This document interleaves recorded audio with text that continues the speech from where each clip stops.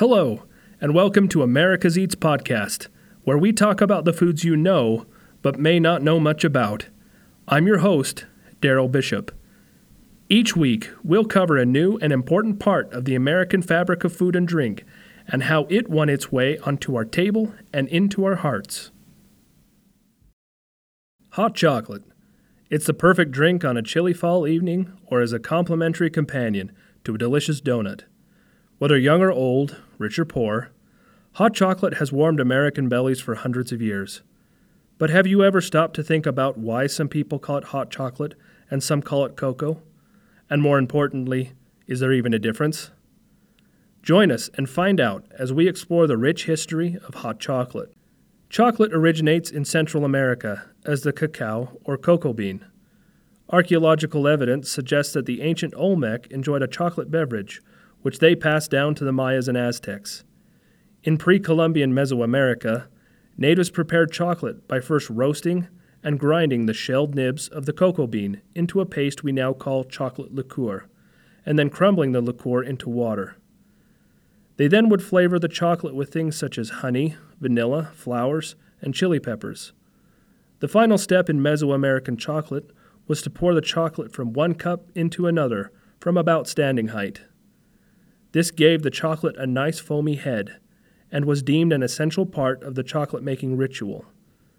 Mesoamericans also drank their chocolate from special drinking vessels of lacquered gourds or ceramic cups, in much the same way that modern societies have certain cups for tea and coffee.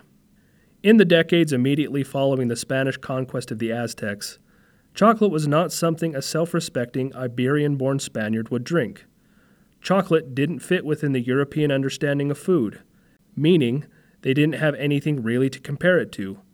Its unpopularity was also linked to its inclusion in potions, magic, and pagan idolatry. Slowly, though, the Iberian Spanish began to see chocolate as something medicinal, and so incorporated it into their medicinal practices. To some, it was seen as a wonder cure, and by the 1630s, tons of it were being imported to Spain and distributed to the rich, the powerful, and the well-connected in Europe. It took a while for sugar to be added to chocolate. Iberian Spanish preferred to take their chocolate the Mesoamerican way, drinking it and mixing it with honey or imported vanilla and flowers. However, as sugar imported from Spanish holdings in the Americas became abundant, it began to be used as a substitute for honey, though their chocolate still retained its slightly bitter taste.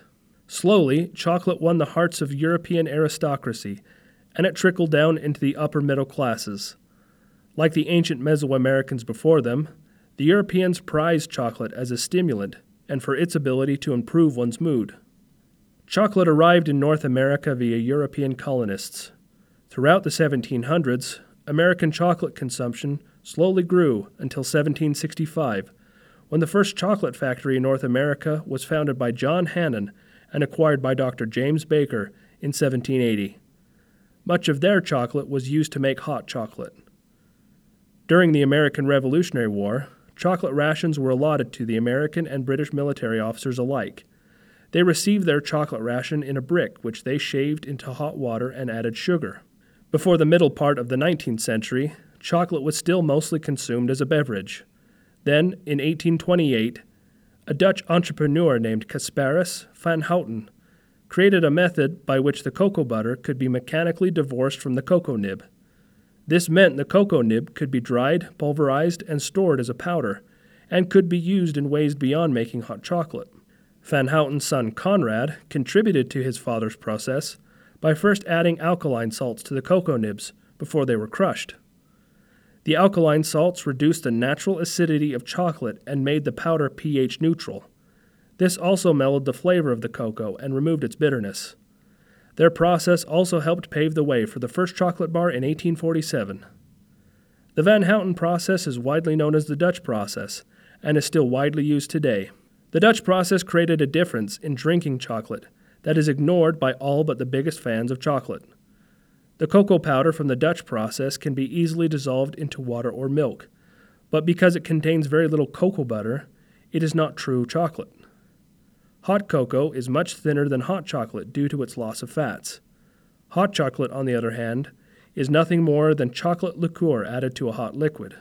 As Europe and America industrialized, chocolate and cocoa became more available to the masses, and hot cocoa was as popular as ever, and was even considered a good coffee substitute due to the mild stimulants naturally found in cocoa beans. Though recipes varied, most recipes for hot cocoa included sugar, vanilla, nutmeg, and milk, but some even included eggs, which had to be whipped into the mixture quickly to prevent curdling. On the cratered battlefields of Europe during the First World War, hot cocoa was offered to British soldiers and then later to American soldiers by YMCA volunteers, though it wouldn't be until the end of the Second World War when hot cocoa powder would be officially added to the American military ration. The cocoa powder in American rations was just that, cocoa powder, and still required sweeteners to be added. It was thanks in part to the Korean War that Americans can now enjoy a cup of instant hot chocolate, or rather, hot cocoa. In the 1950s, after the fighting in Korea had subsided, Sana Dairy Engineers, a dairy company in Menominee, Wisconsin, were left with a huge surplus of powdered creamer it had produced to meet its contractual obligations with the U.S. government, supplying powdered dairy creamer to the troops in Korea. Charles Sana was born in 1917 to Italian immigrants to the United States. Charles earned a degree in mechanical engineering and served as an engineer in the Navy during World War II. After the war, Charles worked in the steel industry before joining the family business in dairy production. Charles used his skill and knowledge to increase the shelf life of dairy coffee creamers, which the U.S. government bought and shipped to soldiers in Korea. With all that extra coffee creamer around, Charles believed it would make for an excellent ingredient in a cup of hot cocoa. From his home kitchen, Charles began experimenting with different amounts and combinations for his perfect cup. He tested his concoctions on his children and other local kids. Soon enough, Charles had arrived at his perfect mixture, a concoction comprising of cocoa, powdered creamer, sugar, and vanilla. All one needed to do was add hot water. Charles's cocoa was initially called Brown Swiss by his brother and named after a kind of dairy cow. Sana Dairy Engineers initially sold Brown Swiss to airlines and local restaurants. Apparently, the airlines stopped buying the cocoa mix after they discovered their customers were stealing the packets. The Sanas realized that Brown Swiss might appeal to more people than initially thought and prepared to produce for grocery stores. A few changes were made before the new cocoa mix hit store shelves. Namely, the original creamer powder was substituted with non-fat milk powder, which increased the shelf life, and the name Brown Swiss was dropped in favor of a new name, Swiss Miss. Swiss Miss landed on store shelves in 1961 and kicked off America's love of instant hot cocoa. It's no surprise that hot cocoa mix-ins have changed over time.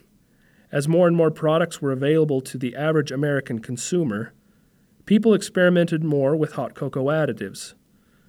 Perhaps the most famous hot cocoa addition is marshmallows. Though it's possible people had plopped marshmallows into their cocoa before 1917, it's likely that the Angelus Marshmallow Company popularized the combination through their cookbooks, suggesting novel uses for their marshmallows. Today, one can enjoy a warming cup of hot cocoa with all kinds of mix-ins. Among the most popular are marshmallows, candy canes, caramel, cinnamon, nutmeg, maple syrup, and alcohol.